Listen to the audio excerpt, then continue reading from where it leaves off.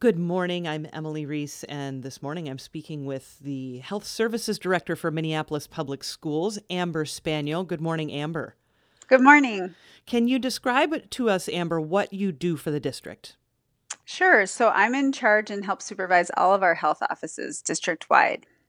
So I oversee the health offices, like I just said, and also help with any of our health guidelines and health and safety protocols. And the nurses as well.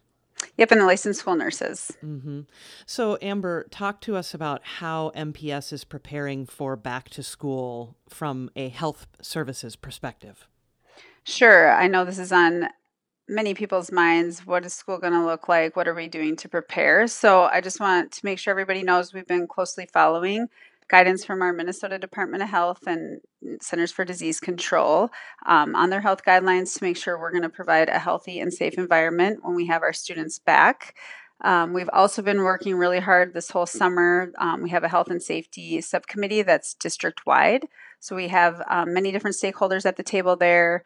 We have teachers, principals, we have our licensed school nursing, environmental services, our Minneapolis Kids programming, athletics. So just really trying to look at those local, state, and national guidelines and then getting together to say, how is this going to work in our district? And we've also reached out to get parent family engagement so that our community can have their voice in this too. So just want to make sure that everybody knows we are working hard at that. And we have had some experiences. We did run emergency daycare last spring.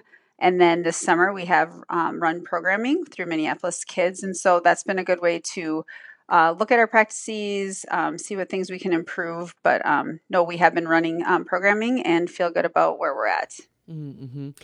Where can people find information about COVID resources, including free or low-cost testing?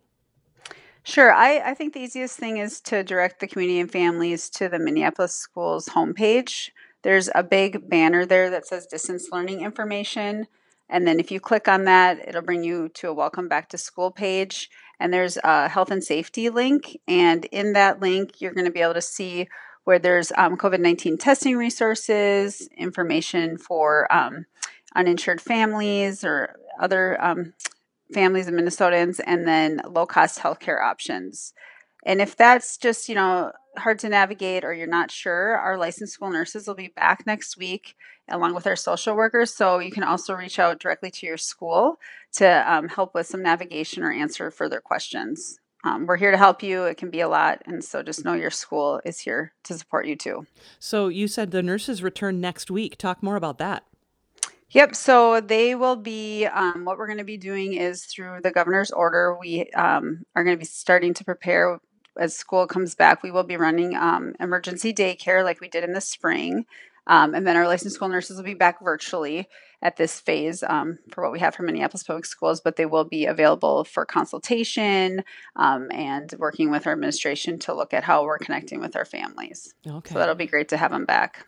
Sure, absolutely. I'm speaking right now with the Health Services Director for Minneapolis Public Schools. Her name is Amber Spaniel. And Amber, I'm curious about the importance of immunizations. And this is just general immunizations and what students need before school starts.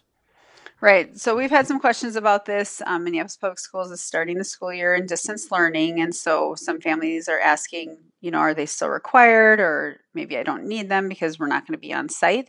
But it's absolutely critical that students are still getting their needed vaccinations. It's not only protecting the health of your student, family, but it's really about protecting the greater community. And so I feel like this is one really important way that we can come together to help each other. We've been going through so much, and it's just absolutely critical that students are getting their vaccinations. I did want to point out in Minnesota specifically, we've had a 70% drop in our measles vaccination rate from this time last year, which is obviously concerning. It definitely increases our risk for other disease outbreaks, besides COVID-19, like a measles outbreak, like whooping cough. Some people might remember a few years ago, we did have a measles outbreak. So I just want to make sure that people, feel safe, feel secure. Clinics are doing really inventive things. They're doing curbside immunizations. They're doing different clinics that only do wellness visits.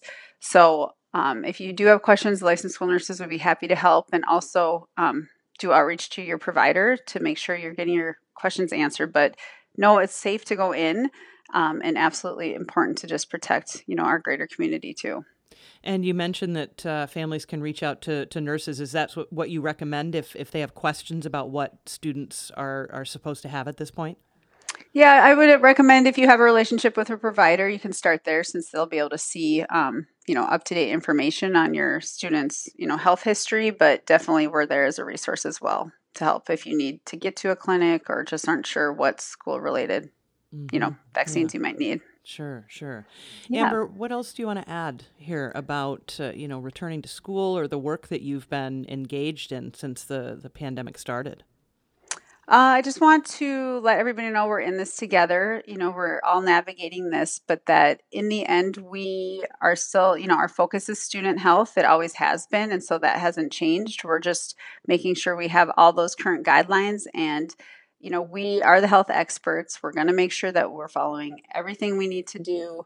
And I do appreciate, our district is starting distance learning, but the goal is to get students back. And so we'll be phasing in.